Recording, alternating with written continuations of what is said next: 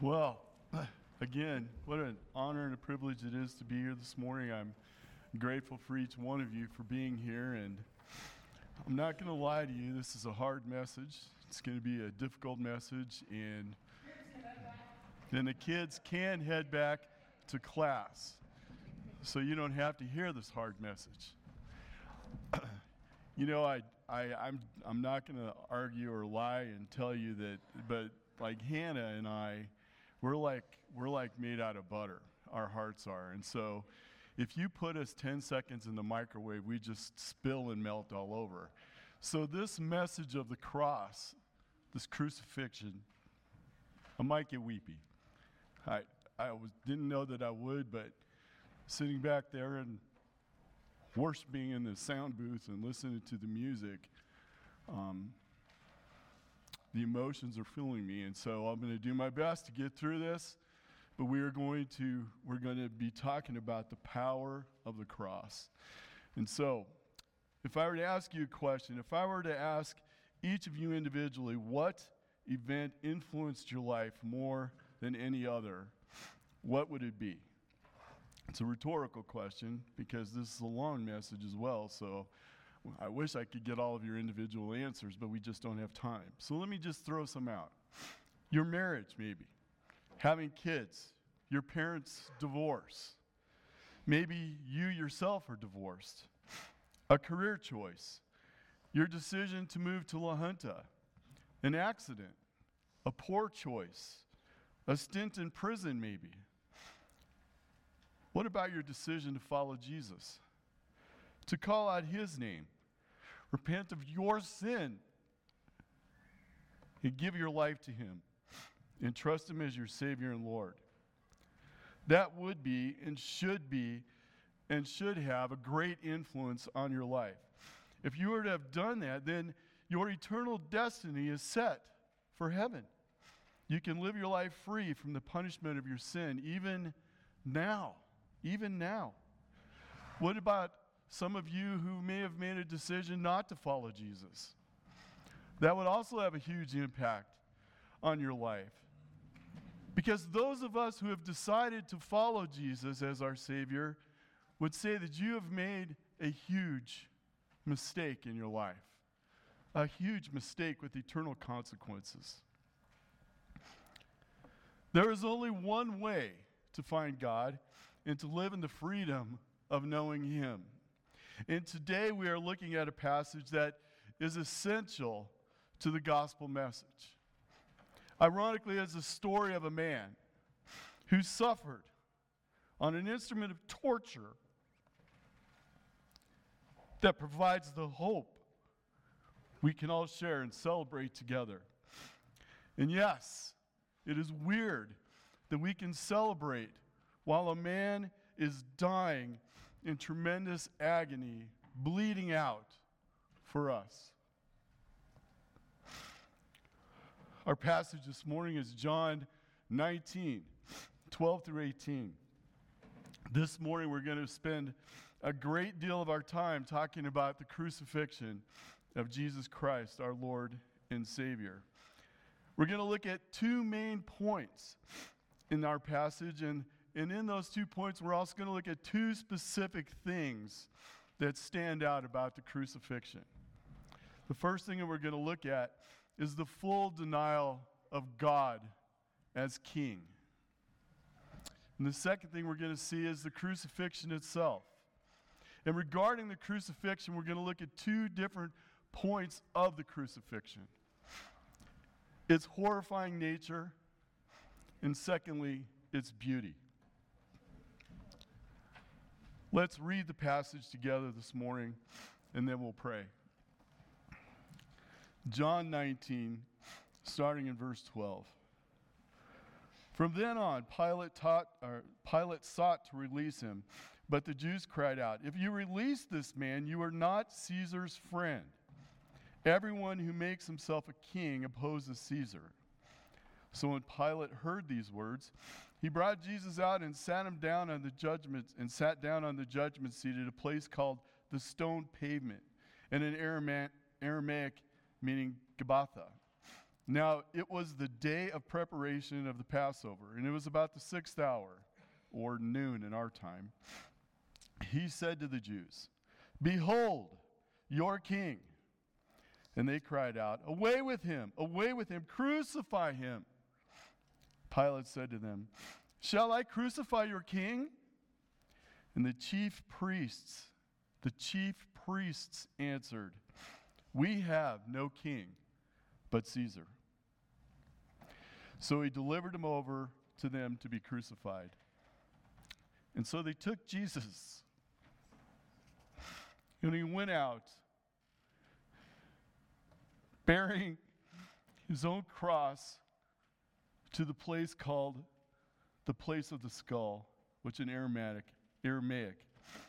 is called Golgotha. And there they crucified him, and with him 2 others, one on either side, and Jesus between them. Let's pray. Heavenly Father, God Almighty, we come before you in thanks, Lord, for this powerful message, this tremendous thing that you have done for us by going to the cross, dying for us, Lord. I pray, Father, that this morning, that as we look at this together, as we read through it and we study it and we just look at the horrifying nature of it, Lord, and then also the beauty of the crucifixion. I pray, God, that we would preach this and learn this about your glory, God. How you can be glorified by such an instrument of torture. And how we can have forgiveness, Lord. How this leads to restoration in you. I pray, God, that you would speak through me, for I am weak, and I need your strength. In Jesus' name, amen. So last week, as we were learning about the previous passage, Matt pointed out the mistakes that Pilate made in verses 1 through 11. But the biggest mistake that I think that Pilate made was assuming that he was in charge of anything. And then Jesus, of course, in verse 11 pointed out that any authority that Pilate may have had came from God. That Jesus himself is in charge. And we're going to continue to see that as we move this morning into our passage. So starting in verse 12, we're taking up these last few minutes, if you will, these last few seconds before Jesus is crucified. And the first thing we read in verse 12 is that the Jews are still trying to convince Pilate that Jesus is guilty of treason against Rome. And they mock Pilate by telling him that if he releases Jesus, even though, as we have seen, that Pilate finds no guilt in him, that if he is released back to them, that he is no friend of Caesar. They still make the assertion that Jesus was a pretend king, certainly not their king. Pilate had his seat of judgment brought out, thank you, Rick, and contemplated what to do.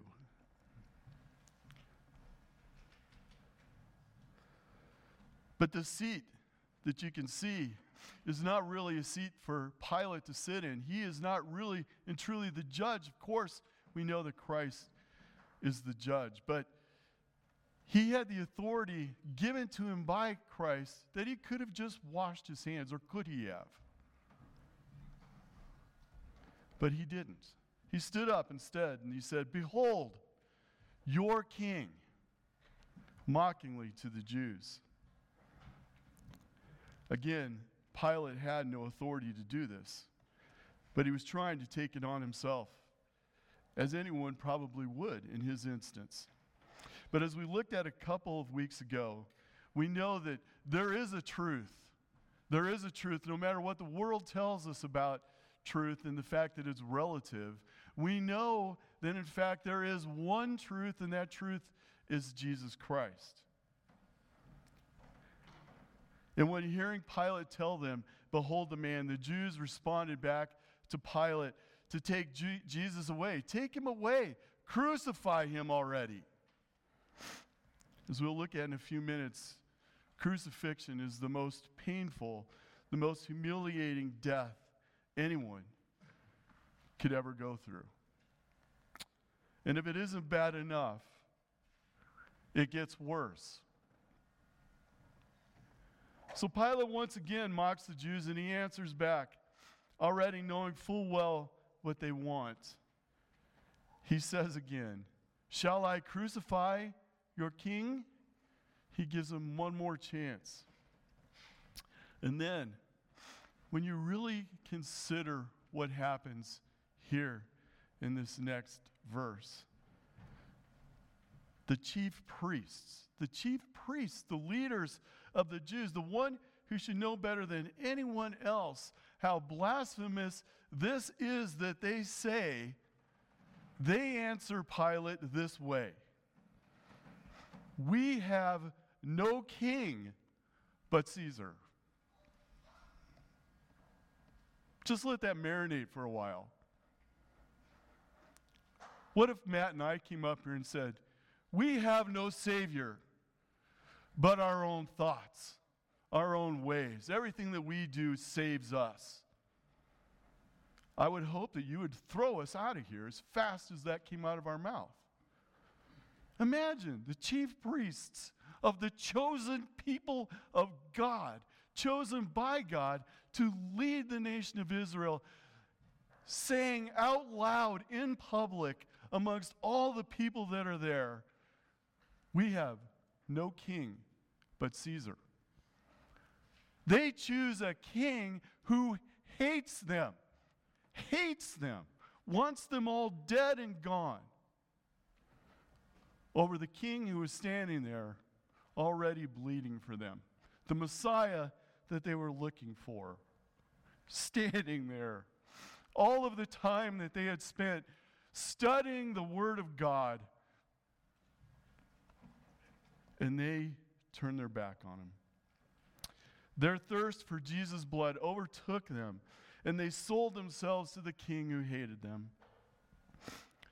Think of this: the King of Kings, the Lord of Lords, who parted the Red Sea to help them escape slavery in Egypt, the one who provided manna in the desert, the one who did not let their clothes or their sandals wear out when they were in the desert for 40 years, the one who gave them the promised land, the one who gave them their enemies into their hands, the one who provided food during famines and water during droughts, the one who was faithful time and again while they were so unfaithful to him, and they deny him.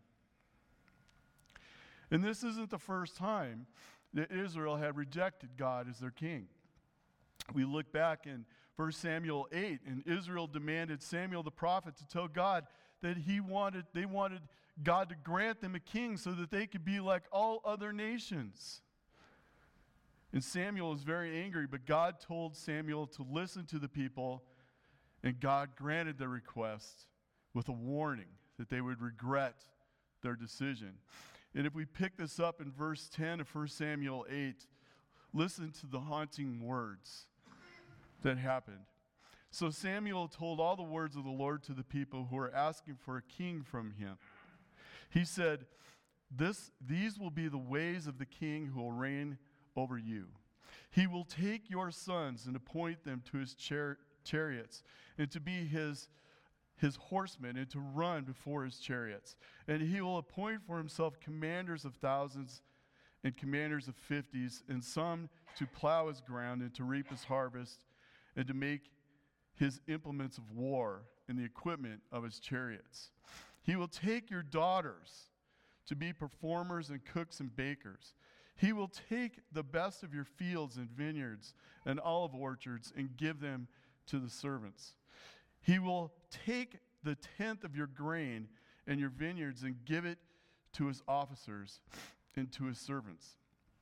He will take your male servants and female servants and the best of your young men and your donkeys and put them to his work. He will take the tenth of your flocks, and you shall be his slaves.' And then this, which is absolutely the worst of all of those things, he said, 'And in that day you will cry out because of your king, whom you have chosen for yourselves. But the Lord will not answer you in that day. They would become slaves and servants again to the king that they pledged their allegiance to, and God would not hear their cries any longer. That's horrifying. You would think you'd learn from that. In fact, they did regret their decision, but now here they are repeating that same mistake, rejection of the king that they had been waiting for, and instead declare their allegiance to Caesar. Imagine Jesus' heart. It had to be broken, and yet not surprised. So what does this mean for us? The first thing that comes to my mind is I see in America that we're all very patriotic. And I am not against patriotism. I am patriotic to the United States as well. I love living here. I would not want to live anywhere else unless God really made that clear to me. I'm loyal to my country. But hear me on this. Please hear me on this. This is important for all of us to remember. The president is not my king. He's not your king. Jesus is our king. He alone. And whether we want to believe it or not, Jesus is the only one who can provide salvation. Only Jesus can protect you. Only Jesus can provide all the things you need to live. Not the federal government. The government may try and tell you what to do and may provide money for you and insurance for you to buy your allegiance, but let me be very, very clear. They only do so by the sovereign will of God. God is the ruling king over all governments. Read Romans 13, which we don't have time to today, but it confirms this. So I beg you, go to Jesus in prayer and make your needs and requests known to him. Do not put your faith and trust in any government. Put your faith and trust in Christ alone. Do not trade your true king for anything else. Jesus is eternal, and so are his promises. And anything else will pass and wither away. Those other things have only their best interests at heart, not yours. Jesus is the only one who has your interest at heart to his eternal glory. So what happens now? They have rejected their king and pledged their allegiance to Caesar. So what does Pilate do? Verse 16. So he, Pilate, delivered him over to them to be crucified. And as we talk about the crucifixion, I want us to see two distinct viewpoints of the crucifixion. And the first one is the horrifying, ugly truth of the cross. And the second is the wonderful beauty and reward of the cross. Starting at the end of verse 16 into 17 and 18, it says, so they took Jesus, and he went out bearing his own cross to the place called the place of a skull, which in Aramaic is called Golgotha. And there they crucified him, and with him two others, one on either side, and Jesus between them. So the horrifying truth of the cross is in two parts. It's in two parts. All of this is in parts, but it all comes together at the end. The first one is, it's repulsive from a visual standpoint. It is a man being tortured to death by having nails driven into his hands and feet while standing straight up and down on a vertical cross, an implement of pain and suffering. All the while having blood seeping out of his wounds as he hangs there trying to, but never really being able to catch his breath. Wanting death to come quickly, but the nature of crucifixion was to prolong the torture and suffering for as long as possible. Sometimes days. This has to be the worst form of capital punishment of all time. It was so horrifying that the Romans did not crucify another Roman citizen by this means, no matter their crime. David, prophetically in Psalm 22, writes about Jesus' agony hundreds of years before crucifixion was even thought of. We're going to look at just a part of that psalm. We're going to look at Psalm 22, verses 1 and 2, and then we'll skip down to verses 14 and 18. Starting in verse 1, my God, why have you forsaken me? Why are you so far from saving me? From the words of my groaning, oh my God, I cry by day, and you do not answer, and by night I find no rest. And then down to 14, he says, I am poured out like water, and all my bones are out of joint, and my heart is like wax. It is melted within my breast. My strength is dried up like a potsherd, and my tongue sticks to my jaws. You lay me in the dust of death. For dogs encompass me. A company of evildoers encircles me. They have pierced my hands and feet. I can count all my bones. They stare and they gloat over me. They divide my garments among them. For my clothing they cast lots. God allowed King David some insight, the ability to describe perfectly what King Jesus was going through while he was on the cross. The physical suffering, the emotional suffering, and the sheer agonizing pain. This is a testimony to God's sovereignty that he decided that Jesus would be born and live to die at a time when crucifixion was the preferred form of capital torture for a convicted person who is considered an enemy of the state. God could have sent Jesus during a time where he could have been killed by a guillotine, or by hanging, or by a firing squad, or by lethal injection, or by the electric chair, or by any other means of capital punishment. But God chose his son Jesus to die in a way that would cause him the most pain, the longest suffering, and the extended humiliation before the throngs of people known to man. Why? Why would God do that? Does God enjoy seeing his own son suffer this way on the cross? Is he some sort of sadist? Why would God choose to put Jesus through this? Why wouldn't one of the other ways that are much quicker have been enough? Wouldn't it have accomplished the same thing? Jesus dying for our sins? Those are all good questions. But first of all, no, God is not a sadist. He is not enjoying seeing Jesus suffer as he does on the cross. His heart is breaking. Matthew 27:45 describes the scene as being covered in darkness all afternoon while Jesus is on the cross for 3 straight hours in the middle of the day. But here's the most important thing. This was God's plan right from the fall. Genesis 3:15 says this, and we might be familiar with it, but it's good to remind ourselves. He says, I will put enmity, talking between Satan the serpent and the woman, and Adam and Eve. I will put enmity between you and the woman, and between your offspring and her offspring. You shall bruise your head. He shall bruise your head, and you shall bruise his heel.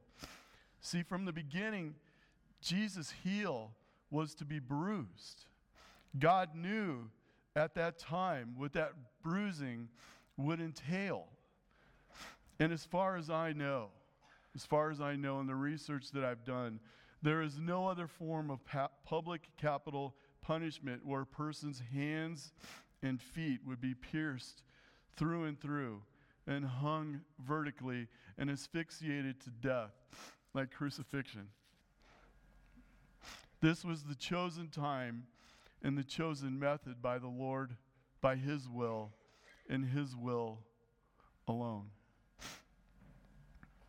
The second horrifying thing regarding the cross is what put Jesus there. Why did he have to die on a cross anyway? What nailed him there? Well, it was us. It was our transgressions and our sin. And this is how horrifying our sin really is. This is how much God hates sin, how much he detests it, and the nature of his wrath against it. When we read of Jesus' crucifixion as Christians, it should break our hearts. It should cause a little anguish in ourselves. It should be hard to read and hard to hear. Because if we could have been able to just obey the Lord and keep his law, Jesus would not have had to die. But we couldn't. We go back to the fall of man into sin in the Garden of Eden. And if we think about it, and I heard this from someone, it might have been one of you, I may have read it, honestly, I do not remember where I heard this from, but it makes a great point. That Adam and Eve were put in a perfect environment where death and sin didn't reside, and they still fell into sin. We are so corrupt. We are so totally depraved in our sin that renowned pastor Tim Keller said that when we repent of our sins, we need to repent of our repentance because it too is so full of pride and sin. Anyone who tells you or says to themselves that they are good, I'm sorry, no one is good. Noted theologian D.A. Carson wrote, a lot of people think that sin is just breaking a rule. No. What is at stake here is something deeper, bigger, sadder, uglier, more heinous. It is a revolution. It makes me God, and thus de-God's God.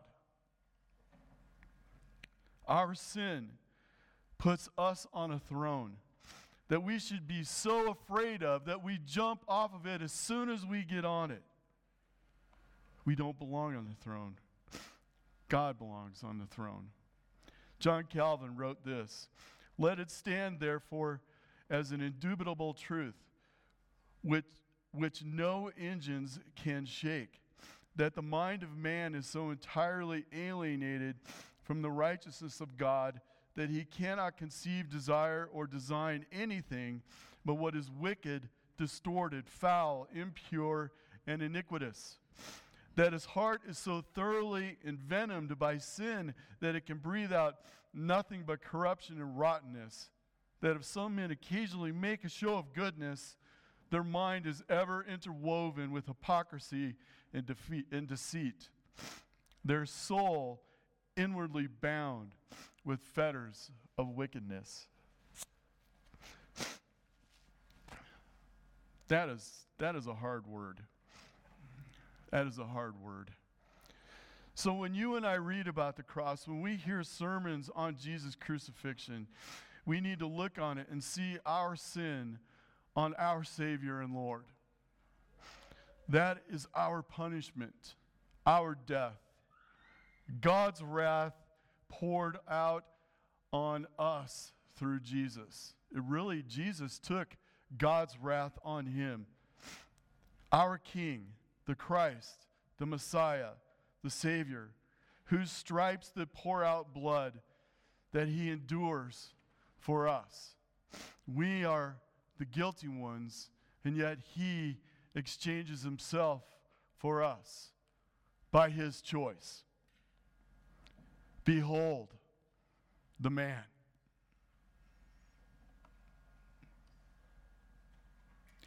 The Lord prophesied through Isaiah in the famous Isaiah 53 passage these things. He said, "He was despised and rejected by men, a man of sorrows and acquainted with grief, and as one from whom men hide their faces. He was despised, and we esteemed him not. Surely he has borne our griefs and carried our sorrows, yet we esteemed him stricken, smitten by God and afflicted. But he was pierced for our transgressions. He was crushed for our iniquities. And upon him was the chastisement that brought us peace. And with his wounds we are healed. All we, like sheep, have gone astray. We have turned every one in his own way. And the Lord has laid on him the iniquity of us all.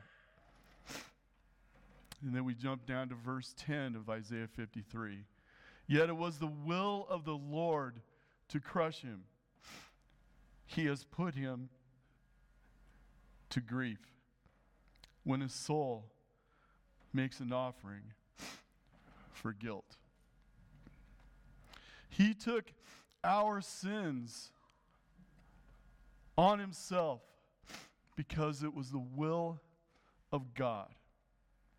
Not Pilate, not the chief priests, not even us. This had to be because sin had corrupted his creation. This was his chosen method to wash it in the sanctified blood of Jesus and make it clean. Jesus was exchanged for us to be the payment, the propitiation, the perfect atonement for our sins. Only Jesus was capable of satisfying God's wrath. Galatians 3:13, Paul says, Christ redeemed us from the curse of the law by becoming a curse for us. For it is written, cursed is everyone who is hanged on a tree. It is by the grace of God that Jesus was made a curse in our place. And that is beautiful and humbling at the same time. He willingly took our punishment, our sins, so that God's wrath was poured on him and not us. Author Stephen Lee writes this: Jesus drinks the cup of God's wrath, a cup that has accumulated the fury of God against sins of all types. Heinous crimes, adultery, careless words, dishonoring thoughts, lies, all of it to be punished by God. The cup that we looked at when Jesus asked the Lord to take it away from him. But he willingly drank of the cup of God's wrath in obedience to his Father. So we can name all the terrible and horrible things that man has done to each other over time. If there is any doubt regarding the depravity of people, let's look at these things. The Holocaust, where millions of Jews were tortured and killed. The reigns of Stalin and Lenin and Mao in Russia and China, where innocent citizens by the millions were killed and tortured. The current action of Putin in Ukraine, his intentional bombing of innocent civilian locations, killing infants and children. Gang violence, abortion, slavery, rape, stealing, pornography, the sex slave industry where young women and young boys are sold to be sex slaves around the world. How depraved is that? School shootings. Our inability to even teach our boys and girls that they're boys and girls. And when you do, you get ostracized and canceled. Drug dealers who continually make money by enslaving people to the thing that makes them money. The redefining of who we are as people. And we could go on and on. And those are just the big ones. Those are not the times when we're cursing someone out on the road because they might be going too slow or cut us off. The point is that when you and I say that we are a good person, or you hear anyone say that they're a good person, well, you might be a decent person compared to another human being for that moment. But when you compare yourself to a holy God, there is nothing good about you. You are not good. No one is. It is the ugliness of the truth of the God himself endured the worst torture known to man, based on all the terrible ways the man has tortured and done evil to each other over the course of time. For an unbeliever, this is something you really need to think about. Because as we've heard, his hatred, God's hatred for sin and his punishment and his wrath, if you deny and reject Christ, his wrath is going to fall on you. If you think you're good, if you think that you can stand before our holy God and say, I'm a good person, my work should let me in, I need to go into heaven, think again. Because only God is good. And he is holy and he is just. And he is the righteous judge. And he will righteously and rightfully sentence you to eternal damnation in hell. Because you rejected his gift. You are guilty. We all are. So to all of us, behold your King. And this leads us to the second point, the wonderful beauty and reward of the cross itself. And you might be asking yourself, how in the world can there be anything beautiful found in what you just described as horrifying and ugly? Well, let us try to define beauty. I'm not going to sit here and tell you that I'm going to be able to define it fully, as Zane and I have talked about this time and again, and even today in Sunday school, we had a long discussion about that. But we're going to do our best. We're going to try. So on Friday, Zane and I had coffee at the barista, and he was telling me that he was just trying to define what the beauty of the cross, what the beauty of Christ really looks like. And here's a definition that he gave me, and I think it's a good place to start. Zane said, beauty is the perfection of God's goodness in his creation, exemplified, that when perceived, produces awe in the beholder.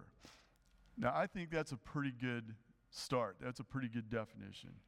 So let me illustrate what I took that to mean, and I'll try to relate that to the beauty found in the cross. And Sherry and I are getting ready in 8 days to celebrate 35 years of marriage together, which is pretty awesome. To me, it's been 35 great years. You'd have to ask her what she thinks. She might not think all of them. I'm glad you're laughing because this has been a little heavy. We need a little laughter right now, I'm telling you. But look, I want to say this. When we got married, we were young. Sherry was young. She was 24. And when I looked at her face at that time, she had no lines or wrinkles on her face at all. There was no signs of age. And in my eyes, I saw perfection. A beauty that made me feel awe, knowing that I was going to be married to her for the rest of my life. Well, we've gotten older and older as time goes on. And lines begin to show up on her face and my face. Wrinkles and lines of a life lived began to show up. And she'll come out of the bathroom sometimes and tell me, I'm getting so old, I hate these wrinkles on my face, and complain. And being the good husband, I tell her that I find her still beautiful. And I mean that. More so than when she was young. And I explain it this way. Because when I look at Sherry's face now, I don't focus on the imperfections or the lines or the wrinkles. I see that as a roadmap for our life lived together.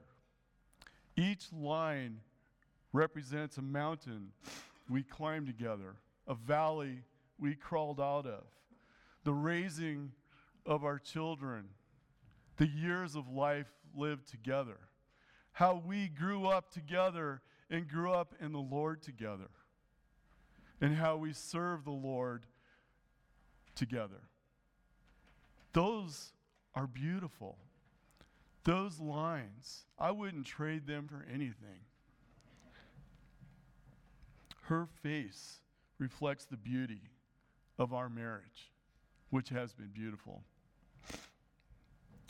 And I know that was pretty sappy, but I mean that dearly, and she knows that. I told her I was going to say that. So if she wasn't going to be in the room, she was going to be in the nursery. So it made it really hard. I can't look at her right now. So that relates to the crucifixion this way. When we look at the cross as believers, we don't look at the horror of the cross. We don't focus on the ugliness of the reality of what the cross shows us in its most raw form, at least not most of the time. We don't look at the shed blood, the pierced hands and feet, the crowns of thorns, and the dying Jesus. We focus on what the promises that God gives regarding the necessity and the outcome of the cross. We look at the cross and we see forgiveness of our sins, redemption, justification, hope, new life, the promise of eternal life with Jesus in heaven when we die, God's love for us, God's love for anyone who calls on the name of Jesus to be saved. We see his wonderful, forgiving gift of grace, his mercy, his compassion. We see a new start. Our old life has passed away, and a new life with Jesus has begun. And we are regenerated into new life, freshly forgiven of our sins that put him there. They are gone. As the psalmist said in Psalm 103:12, as far as the east is from the west, so far does he remove our transgressions from us. From the east to the west. From my perspective, that's right on a map. Romans 6:22-23, Paul writes this. But now that you have been set free from sin and have become slaves of God, the fruit you get leads to sanctification and to its end, eternal life. For the wages of sin is death, but the free gift of God is eternal life in Christ Jesus our Lord. Paul tells us in this section, we will serve someone. Either sin will be our master or God will be our master. And God leads to life, and sin leads to death. Rick, you're going to love this. John 3:16-18 draws this out even further. For God so loved the world that he gave his only Son, that whosoever believes in him should not perish but have eternal life. For God did not send his Son into the world to condemn the world, but in order that the world might be saved through him. Whoever believes in him is not condemned, but whoever does not believe is condemned already, because he has not believed in the name of the only Son of God. Jesus came and died on the cross to save his people, to save us. And we define who his people are those who believe in Jesus as the only true way. By doing so, you are no longer condemned. By denying him, you are already condemned to hell. Ladies and gentlemen, this is not a joke. This is real, eternal stuff. This is the most major decision you will ever make, whether or not you put your faith and trust in Jesus Christ. John Calvin, again, he writes this: whenever our sins press hard against us, whenever Satan would drive us to despair, we must hold up this shield, that God does not want us to be overwhelmed in everlasting destruction, for he has ordained his Son to be the salvation of the world. The cross is foolishness to those of you who do not believe in him, but to us, the beauty of the cross of Jesus' crucifixion, it is not found in the aesthetics, but it is in the representation of the love of the Father and the Son and the Holy Spirit together for us, those whom he has called, those who call upon his name. The Spirit draws us near.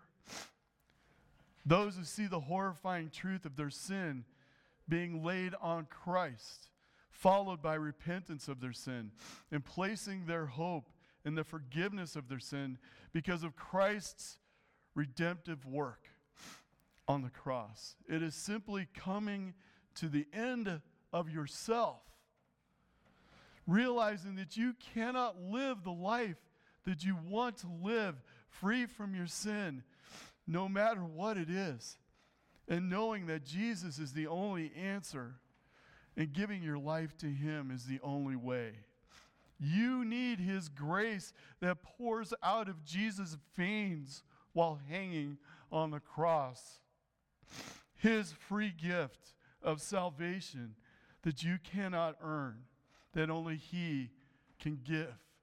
This is His gift to you. Will you accept His gift? Because if you do that, then Romans 8:1, the great promise of Paul, it says this: there is therefore now no condemnation for those who are in Christ Jesus. If you are in Christ, you are no longer condemned. You have life. You have life. Theologian Jerry Bridges said, if we want proof of God's love for us, then we must look first at the cross, where God offered up His Son as a sacrifice for our sins. Calvary is the one objective, absolute, irrefutable proof of God's love for us. It is because of these things that we've looked at regarding the cross of Christ that we see it for Jesus' glory. Amazingly enough, Jesus hanging on the cross is glorifying to Him. His beautiful cross brings Christ glory. How does that happen? Well, He's glorified because of His obedience to His Father's will for His coming, to save His people from their sins, to perfectly fulfill His purpose on earth. And this is the only way that could have happened, because it was the only way the Father ordained it to happen. This is why when Jesus later ascends into heaven, He takes His rightful place next to His Father, because it was finished in glory. His beautiful, amazing glory. To end, I want to end on this, another quote. Philip Brooks said this: love was compressed for all history in that lonely figure on the cross, who said that He could call down angels at any moment on a rescue mission, but He chose not to because of us. At Calvary, God accepted His own unbreakable terms of justice. Behold, your King. Let's pray. Heavenly Father, we truly thank You for the power of the cross. We thank You for its horrifying nature, and we also thank You for the beauty of our lives restored because of it. Father, we thank You, Lord, that we can come to You and receive forgiveness of sin. We thank You, God, that You willingly took it upon Yourself to satisfy Your wrath, and You did not make us go through that for You. We would not have been able to hold up, Lord. For only You are able to do it, Lord. Only You were able to take all the sins, Lord, past, present, and future, upon Yourself and endure them while hanging, dying on a cross. We would not have been able to do that. So thank You, God, for doing that for us. We praise You and thank You, Lord. And I pray, Lord, if there is someone here this morning who has not ever heard this message or has not ever given their life over to Christ, who never understood what the cross meant, that today would be the day that their life would be changed for eternity.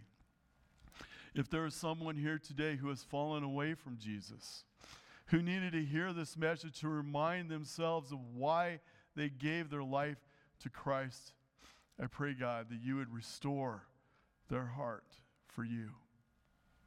And for the rest of us, Lord, I pray that we would never forget the message of the cross, that we would be eternally grateful for the work that you have done for us, for your glory, for your love, for your grace.